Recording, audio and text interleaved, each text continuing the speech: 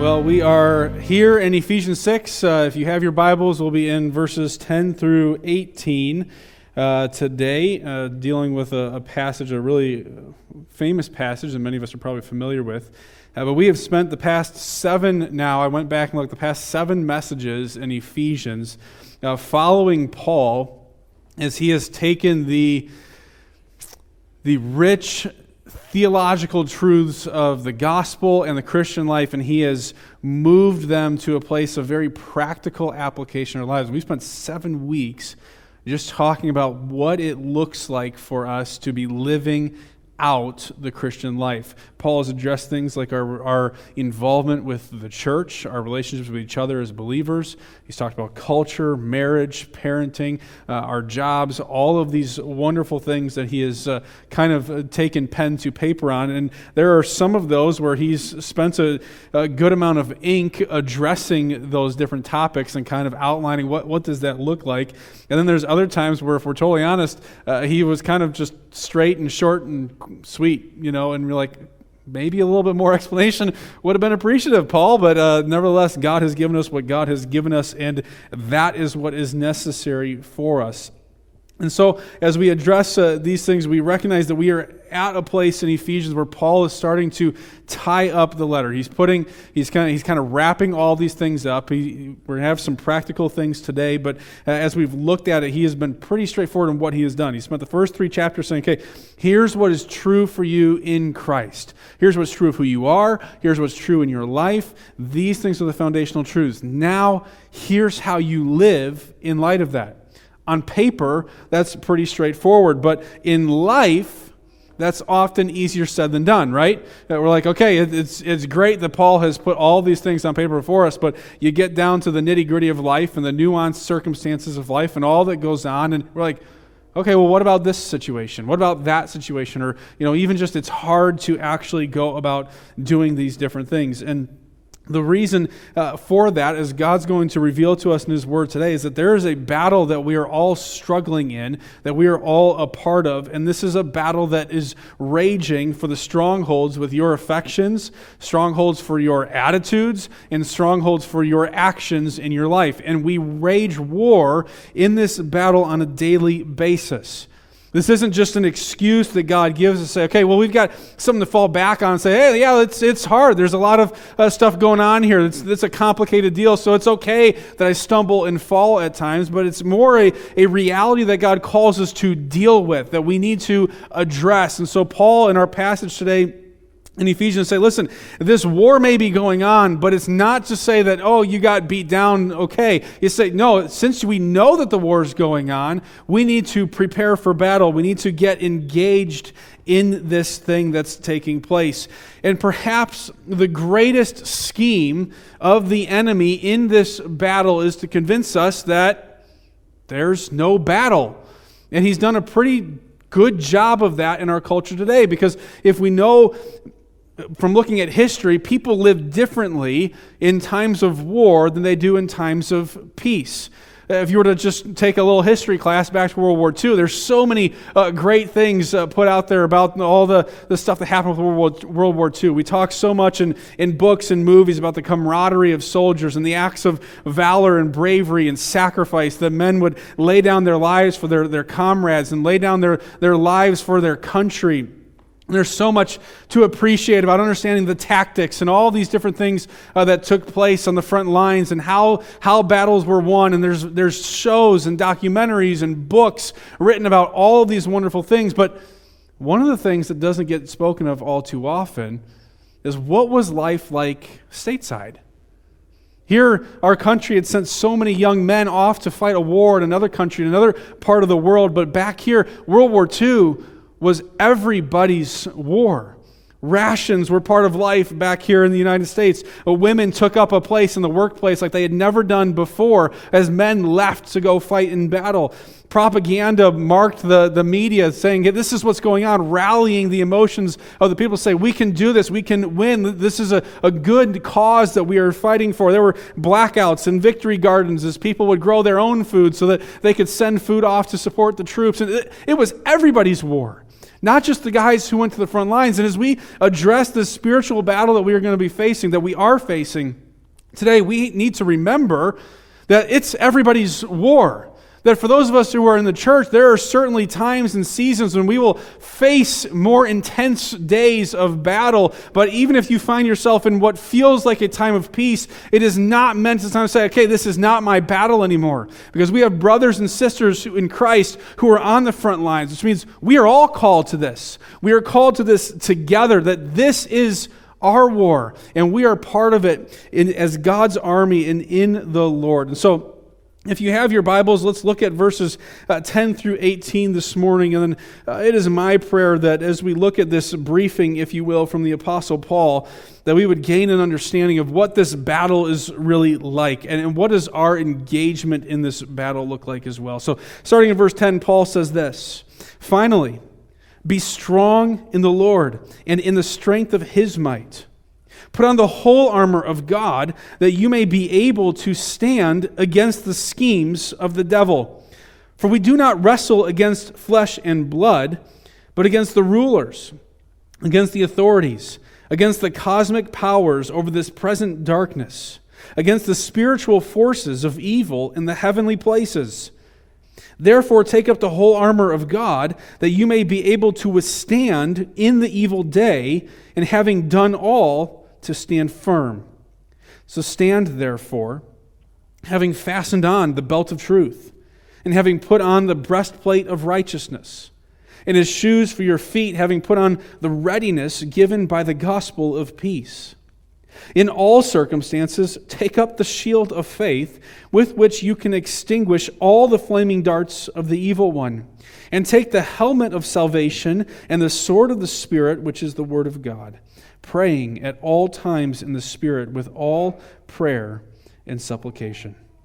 Our Father, Lord, we come before you today and we ask that you would grant us wisdom. Father, we ask that you would grant us boldness. Father, we ask that you would grant us discernment of heart into this battle that we are part of, into this cosmic war that your word tells us is taking place, that we would take it seriously, that we would prepare for it, but God, that by your power and that your might, that we might stand firm in the battle. Father, we pray your blessing on the time ahead of us, that our hearts would be receptive to your word, that you would be stirring in our midst to lead us and prepare us to be the people you have called us to be. It's in Christ's name that we pray. Everybody said, amen.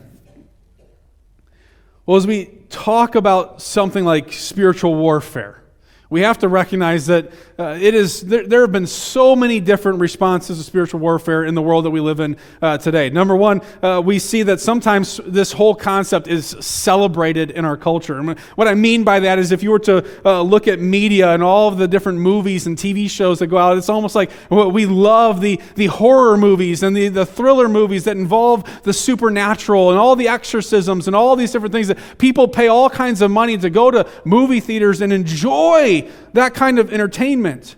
And as we take in that kind of entertainment, it leads some to say, yeah, this is all just make-believe. We kind of diminish the severity of it, the seriousness of the battle that's taking place, saying it's just something that we see in the movies. It's just something that we see on TV. It's not really true. And so while some will say, oh yeah, look, I love just the intense emotions and feelings that I get when I watch these kind of shows, other people on the other side will say, yeah, but we all know that it's not real.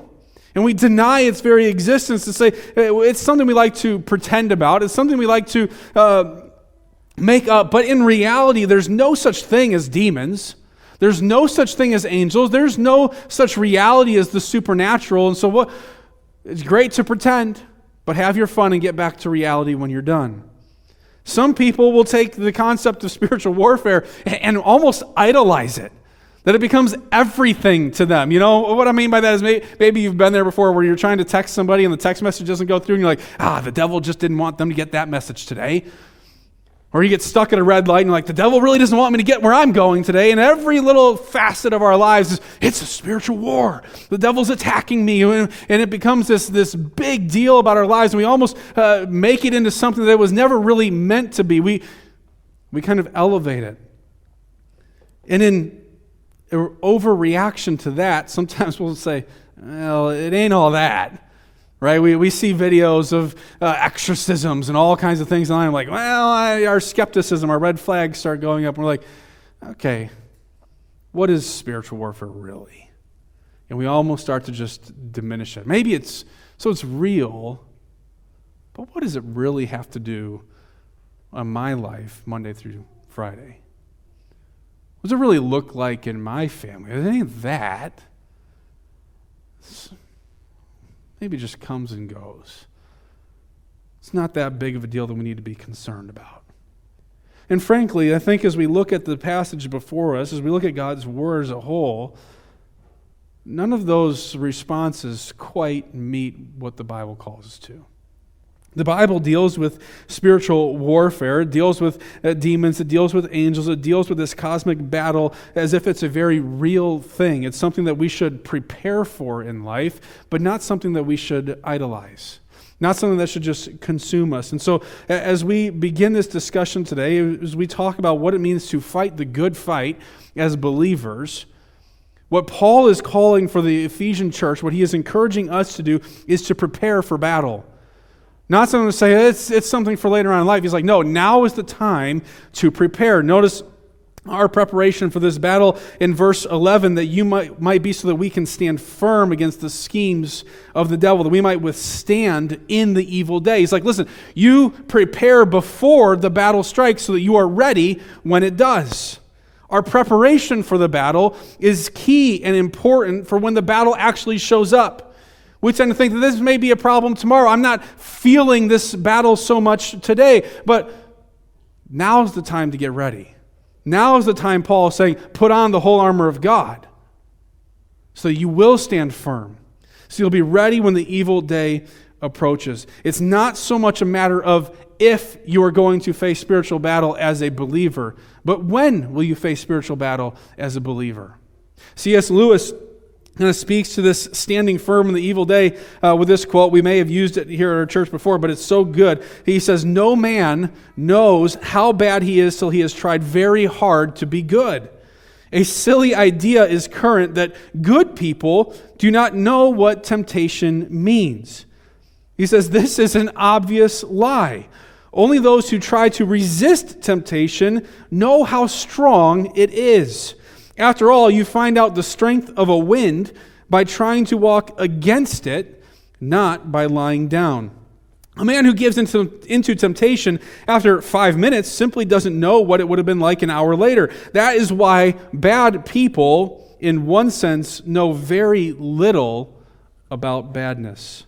They've lived a sheltered life by always giving in. We never find out the strength of the evil impulse inside of us until we try to fight it. And Christ, this is so good, Christ, because he was the only man who never yielded to temptation, is also the only man who knows to the full what temptation means. He is the only complete realist. What a profound discussion on this. You know the strength of a wind by walking against it. You know the strength of temptation by standing against it. And what Paul is calling us to say is, when that wind comes, when that temptation comes our way, it's about standing in the face of it. Not that we would lie down, not that we would give up in the fight, but that we would be equipped, that we would be strong to embrace what comes our way, that we might stand firm, that we might honor God in the midst of it. And yet some of us, if we're totally honest with ourselves, and maybe it's because we tend to minimize this discussion, maybe it's, I don't know what it may be, but we find ourselves saying, well, I don't really feel myself in a fight. I don't really feel the battle. I don't get the sense that I'm at war on a daily basis. And that may be for a couple of reasons. Number one, it could be because you've not actually entered the war yet. If you find yourself that you are not in the heat of battle, maybe you're not in the war. Notice in verse 10, Paul says that our strength in this battle is where? In the Lord and in the strength of His might. His admonition for us in our preparation for the battle is to put on the whole armor of God, which is awfully similar if you were to go back to chapter 4 in verse 24, where Paul says, put on the new self. That is, if putting on the armor of God is in effect putting on that new self of who we are in Christ. So if you're finding yourself that you are not fighting these spiritual battles, then perhaps you've not put on that new self. Perhaps you are not standing in the Lord. We talk so much at times about freedom in Christ and being freed from sin and being free to live in a way that would honor God. And that's so true for us, but it almost leads us to a place where we don't talk about the reality of explaining that once you become a Christian, once you put on the uniform, you put on the new self, you put on the armor of God, that's when you actually enter the war. We think that the war is done when we come to saving faith, and Paul is saying, God's saying, that's only when it's getting started.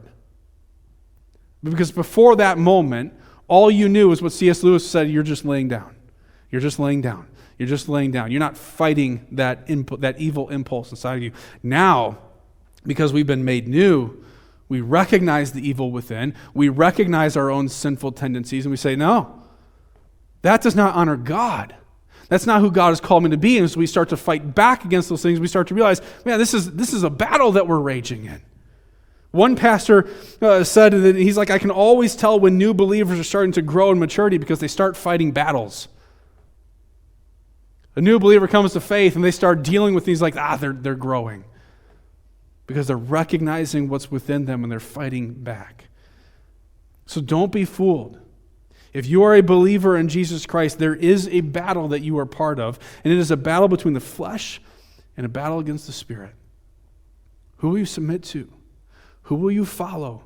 That's a part of every day of your life. This battle rages on. So number one, you might not be in the war. Number two, you might just not put up much of a fight. You don't feel the battle because you tend to be like C.S. Lewis said, you're just giving in. When temptation comes your way, you tend to lay down and give in to the temptation. You don't know the strength of that temptation an hour later because you give in the first minute. It's a challenge for us to consider and evaluate where we're at, because maybe we have a lot of bark, but when it comes down to reality, we don't have a whole lot of bite. We might speak boldly about being righteous and following God, but when the moment of evil comes, maybe we're standing in our own strength. Maybe you're fighting the battle by yourself, all alone. In this passage, Paul is using the illustration of a Roman soldier. And as Paul's in prison at this point, there's a good chance that he's writing this. He's actually looking up and looking at a guy right in front of him. He's like, that might be a good illustration for this. We should put on the whole armor of God. Okay, so he's got a helmet, and he starts going down the list, and he's like, we equip ourselves. Because as a soldier is equipped to go into battle, so should we as Christians. But everybody knew that the Roman soldier, while they had strength in their equipment, strength in their armor, they were strongest when they were with their company. They were strongest when they were shield by shield, sword in sword, arm in arm, brothers in war. Not isolated and alone, but together. Isn't that what Paul's been kind of calling us to in this book? We are one in Christ. In chapters 3 and 4 talks to our unity in the body and our using our different strengths and that we might benefit and serve one another. You know, it kind of reminds me of a forest canopy. I was always struck when we would go up and go backpacking. You're hiking through the forest and you have all these huge trees that are towering up into the sky around you. And beneath all of those trees, you have all the kinds of little baby trees growing up, hundreds and hundreds and hundreds of them, which is so fascinating as they're battling for their place to take their stand in the forest. But apart from the protection of those bigger, more mature trees, those young trees, they wouldn't really stand a chance. The storms and the winds would just knock them down. The full bearing of the sun would dry them out. They would just wither and die. But with the protection of some of those more mature trees in the forest around them, they have an opportunity to establish themselves and to grow up, that one day they might be the towering tree into the sky that would help bring protection to someone else. It's a good picture of the Christian life, that maybe you're in this battle and you're early on. You're young in your faith and you have a propensity to say, I can do this on my own. And the Word of God calls to say, no, we do this together. We put our shields side by side. We fight as brothers and sisters in this war. We bear one another's burdens. We don't do this thing alone. And oftentimes when we find ourselves stepping out by ourselves, it's a dangerous, dangerous place to be. But to link arms with our brothers and fight the battle that's before us.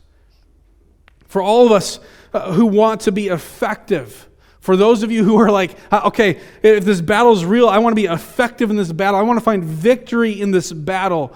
It's so important that we are surrounding ourselves with brothers and sisters. It's so important that you are coming prepared for the day of battle. So Paul, in his briefing, gives us some ideas of what does that preparation actually look like. Here's the battle number one. We need to identify the real enemy. If we are going to prepare for this battle, we need to identify the real enemy. Verse 12, for we do not wrestle against flesh and blood, but against the rulers, against the authorities, against the cosmic powers over this present darkness, against the spiritual forces of evil in the heavenly places. Paul's description here of our enemy helps us understand a bit of who the enemy is and what our enemy is like. Number one, we learned right off the bat that our enemy in this battle is not physical. It's not the people around us. We have a spiritual enemy in this fight. We do not wrestle against flesh and blood. What makes this so hard for us is that we deal with flesh and blood. There's always a real person standing across from you. As Paul is writing this to the Ephesians, they're thinking in their heads, well, it was real people who rioted against the church. It was real people who tried to drive the gospel out of town. It's real people who are committing all kinds of acts of gross immorality and worship of the temple of Artemis. It's real people who are condemning Christians to death at times for their faith in Jesus Christ. What do you mean we don't battle against flesh and blood? I'm seeing a whole lot of flesh and blood in my life. And Paul's saying, listen, you need to recognize that there is another layer beyond what our eyes can see. I love that in that last song we say, open up our eyes to the things unseen.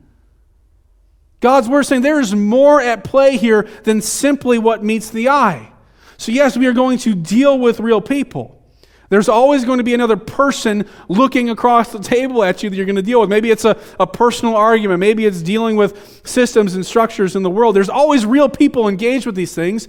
But as believers, we need to stop and recognize, and we have to keep this in mind, that they are not our enemy.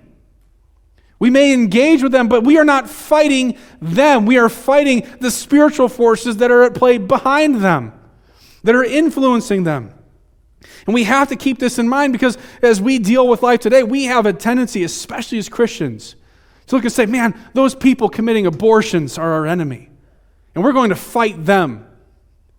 Democrats are our enemy. Republicans are our enemy. Communists are our enemy. And we tend to say, hey, this is where we're going to devote our attention. And Paul's saying, that's not the enemy. Do not fool yourself into fighting the wrong people. We need to know the real enemy. It reminds me in some ways of the story of Elisha and his servant. You remember this from back in 2 Kings chapter 6. The servant looks out of the town and realizes, oh my goodness, we are surrounded by a whole army of people. And he brings news to Elisha thinking, well, okay, well, how are you going to respond if you find out you're surrounded by an enemy who wants to kill you? And Elisha's like, we don't need to be scared because those who are for us are much greater. You imagine this, what? It's you and me, buddy. What are you talking about? We're surrounded. Don't you, are you living in reality right now? And Elisha prays, Lord, would you open his eyes? And the Lord answers the prayer, and the servant looks out to see the hills covered with horses and chariots of fire. There's more than meets the eye.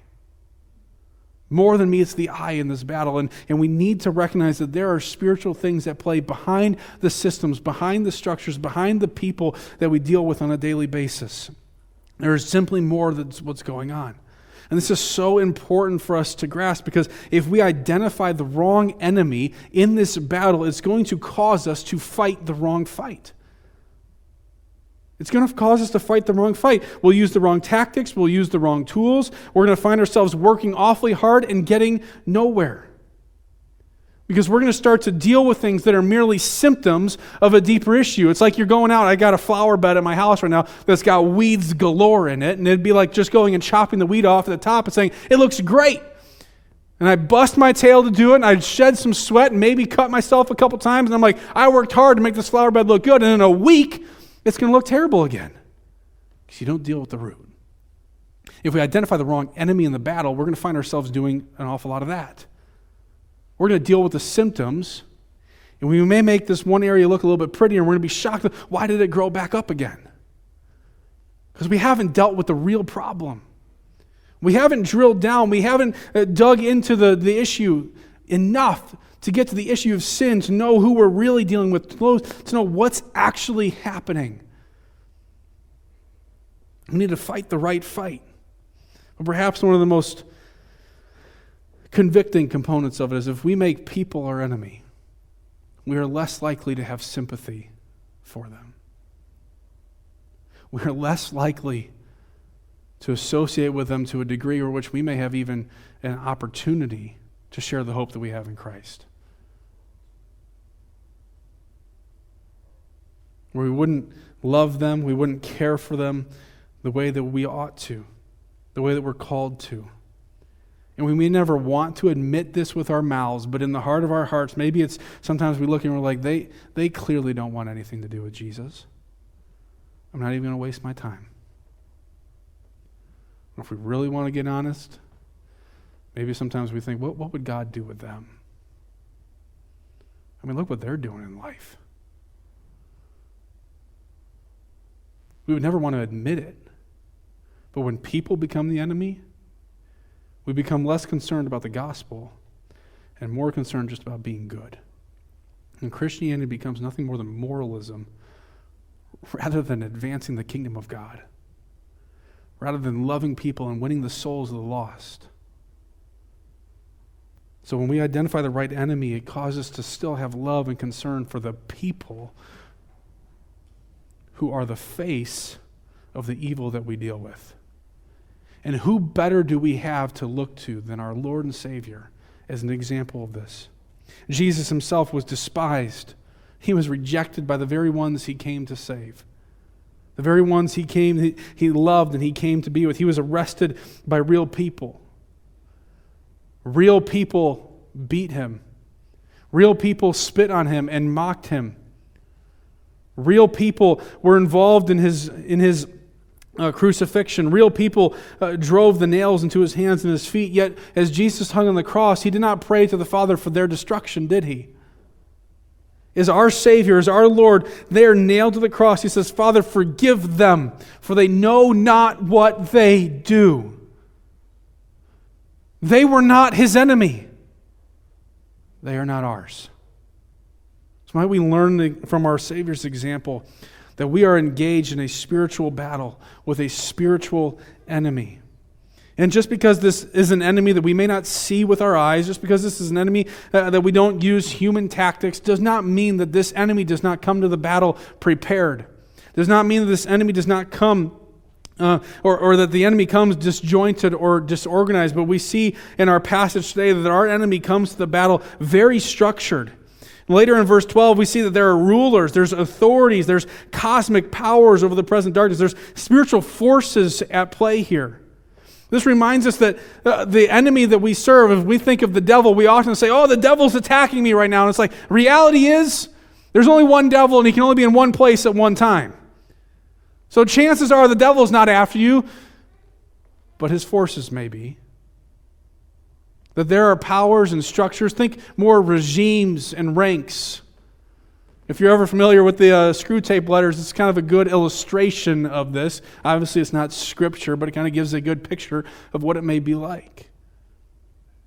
There are forces at play. We do not serve a singular enemy, and this shows us that these forces, they have their marching orders in this battle, and their marching orders are quite strategic. We are told that in verse 11 that our enemy has schemes. He doesn't just show up to this fight willy-nilly and say, well, I'll just throw this at the wall and see if it gets him. There are schemes at play here that our enemy is coming with strategy against you and against the church to thwart us and take us off our mission. Wayne Grudem speaks of these tactics, saying that the tactics of Satan and his demons are to use lies, deception, murder, and every other kind of destructive activity to attempt to cause people to turn away from God and destroy themselves. Demons, he says, will try every tactic to blind people to the gospel and to keep them in bondage to things that hinder them from coming to God. They will also use temptation, doubt, guilt, fear, confusion, sickness, envy, pride, slander, or any other means possible to hinder a Christian's witness and usefulness.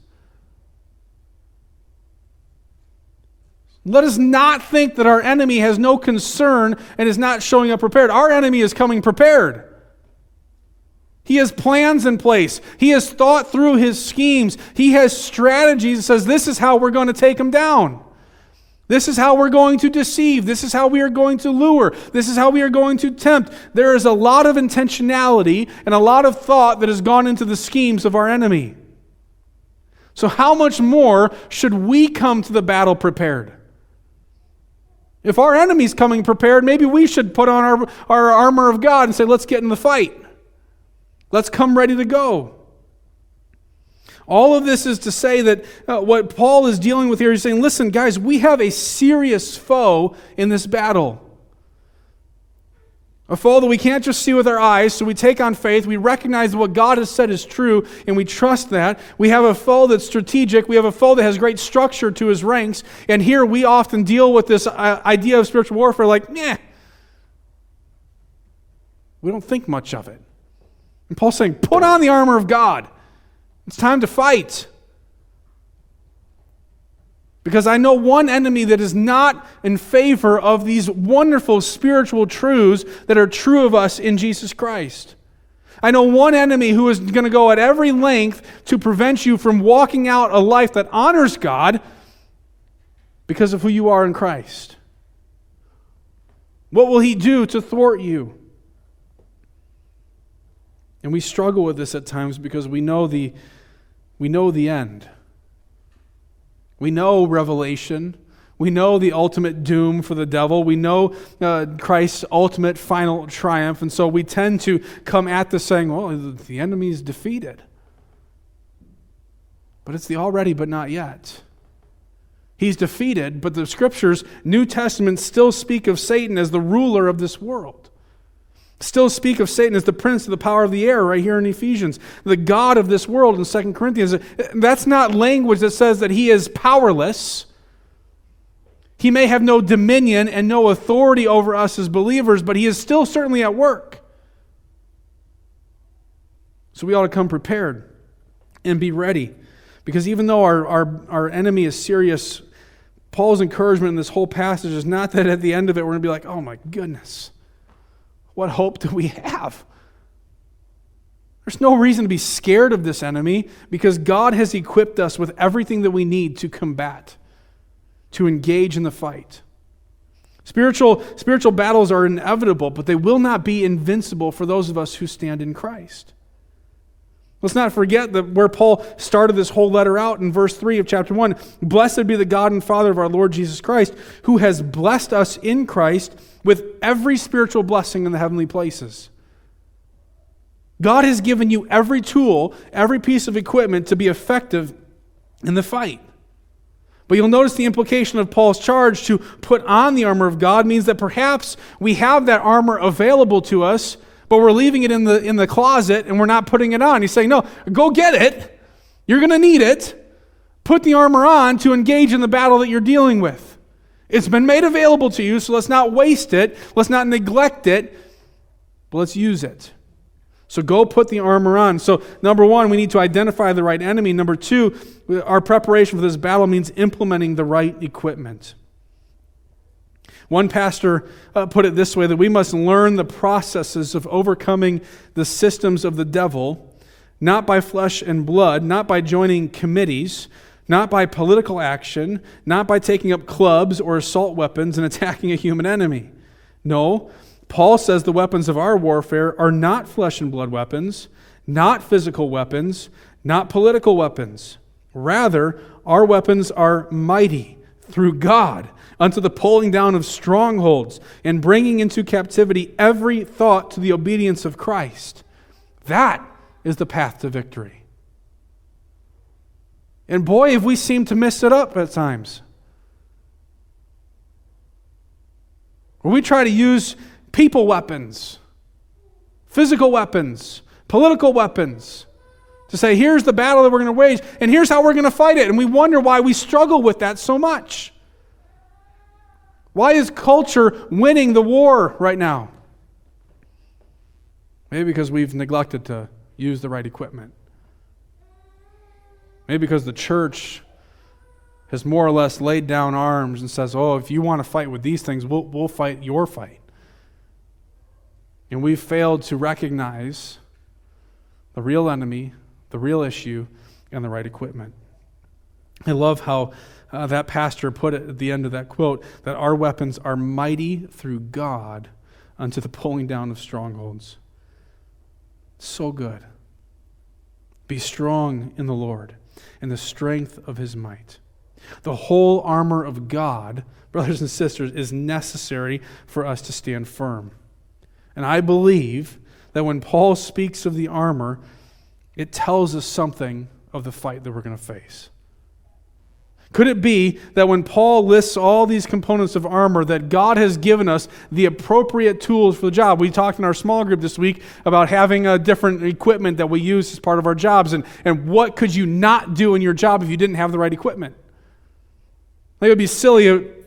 I was talking about this with a youth group one year at fall camp, and I had a bunch of guys come up that were like, they know their stuff with carpentry, and I was like, let's go. All right, let's bring on the challenge. And I gave one of them a level, and I said, I need you to cut this piece of wood in half. But you got to use the level. And I gave one of them a hammer. I said, you need to screw this screw into this 2x4, but you can only use the hammer. You got to screw it, you can't hammer it. And they're sitting there on the stage just trying to do this stuff, and it's just not effective because they're using the wrong tool for the wrong job. But God's given us all the tools necessary for the right job. So maybe the tools that God's given us tells us something of the job and the battle that we are to face. Now, we're probably not so much meant to say, okay, what's the belt of truth? Why is truth the belt? Why is righteousness the breastplate? Maybe not so much to get into all of those details. But certainly as we look at these components, do they not tell us something of the fight? 2 Corinthians chapter 2, Paul talks to us about not being outwitted by Satan because we are not ignorant of his designs. In essence, what God is telling us is saying, listen, you may face an enemy that has schemes and strategies to fight against you, but I'm giving you his playbook. So fight against it. And I'm going to give you all the tools that you need to do that. So don't be fooled. Don't be led astray. Don't be deceived, but be prepared so we might fight. So could it be that God has told us that the enemy's goal is to deceive us with witty and cutting deception, masquerading even as an angel of light? So what piece of armor has God provided for us? Truth, that we might put it on and be sharp. Could it be that God has told us in his word that our enemy is the accuser of the brethren who brings all manner of accusations against his church? That in the darkness of night as you lay in your bed, you wrestle with, who am I? And those thoughts start creeping in, but I struggle with my anger, man. I lose my cool way too easy. God wouldn't use me. What does God want with me in the ministry of the church? Doesn't he know that you start going the Moses route? He's like, I can't speak. I can't. And God's saying, listen, hold on. And the enemy comes as your accuser. That you're just not good enough to be used by God. So what armor does God provide? Righteousness. That we are clothed with the righteousness of God in Christ Jesus. That he is our righteousness. Yes, though in my flesh I may fail, but in Christ I am redeemed. In Christ I am a new creation. I have the righteousness of God. Maybe we should be steady in the fight, putting on the readiness given by the gospel of peace. Maybe when the circumstances and concerns and trials and tribulations of life come our way, they may lead us into a frenzy of confusion and chaos. But God has equipped us with the shield of faith that we might defend against the flaming darts of our enemy, that we might stand firm and live by faith, not by sight, and we might be safe. Perhaps we'll face doubts along the way, but we can defend against them by putting on the helmet of salvation and be sure of who we are in Christ. And thanks be to God that He's given us a weapon in this fight, that we're not all just defensive to sit there and take the beatings, but He has given us a sword that we might fight back in every circumstance, yielding His Word as the sword of the Spirit, that we would know it, that we would be trained in His Word. That's the beautiful thing about swords is you don't just pick up a sword and you're an expert. There's training that goes into it. I don't know if any of you have seen the Lord of the Rings. You remember the scene where the hobbits are given their little swords and they just start like flailing them around like crazy. And Boromir is sitting there and he's like, all right, no, we got to teach these little kids what to do because they're going to be nothing but trouble to themselves if they don't have a little training. But for some of us early in our Christian life, we pick up the sword and we are irresponsible with it and we do not know what we're doing. But with the proper training, it becomes an effective and powerful tool in the battle that we have to fight back against our enemy. God has not left us defenseless, that we might be strong in the fight. And finally, verse 18, praying at all times in the Spirit, recognizing that if we were to do this in our own strength, we would be weary. But by prayer, we might be sustained in the fight. We might be faithful not in our own strength, but in the strength of God. The armor of God, brothers and sisters, is effective in all ways for the battle that we will face. It is important that each of us put on the whole armor of God, not just for ourselves. But what about the person sitting next to you, behind you? Won't you put your armor on for their sake? As brothers in the fight, sisters in the fight, to defend them, to fight arm in arm as God's people. Because when we put on the whole armor of God, we put on Christ. We live in the new identity that we have in Christ. We live with the new identity that we have in Christ as those who have been adopted as children of God.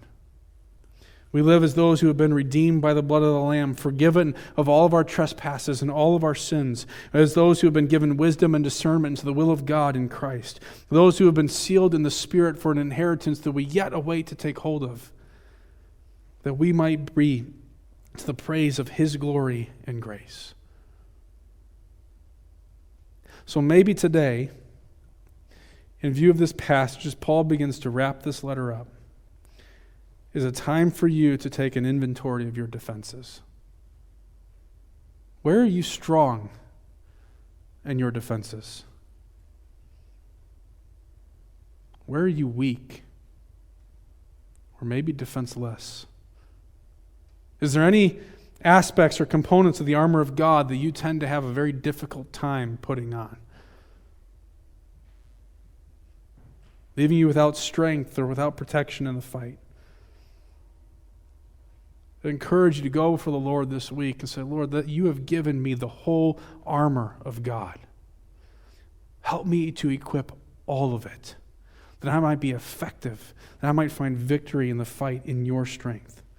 So I encourage you now to take up the whole armor that you might be able to withstand in the evil day, whether that's today, whether it's tomorrow or a month down the road. And having done all, stand firm, so that when the day is done, when we breathe our last and we stand before our Creator one day, that we might say with Paul that we have fought the good fight, that we have finished the race, that we've kept the faith. Let's prepare for the battle that's before us and be faithful to the call that God has placed in our lives.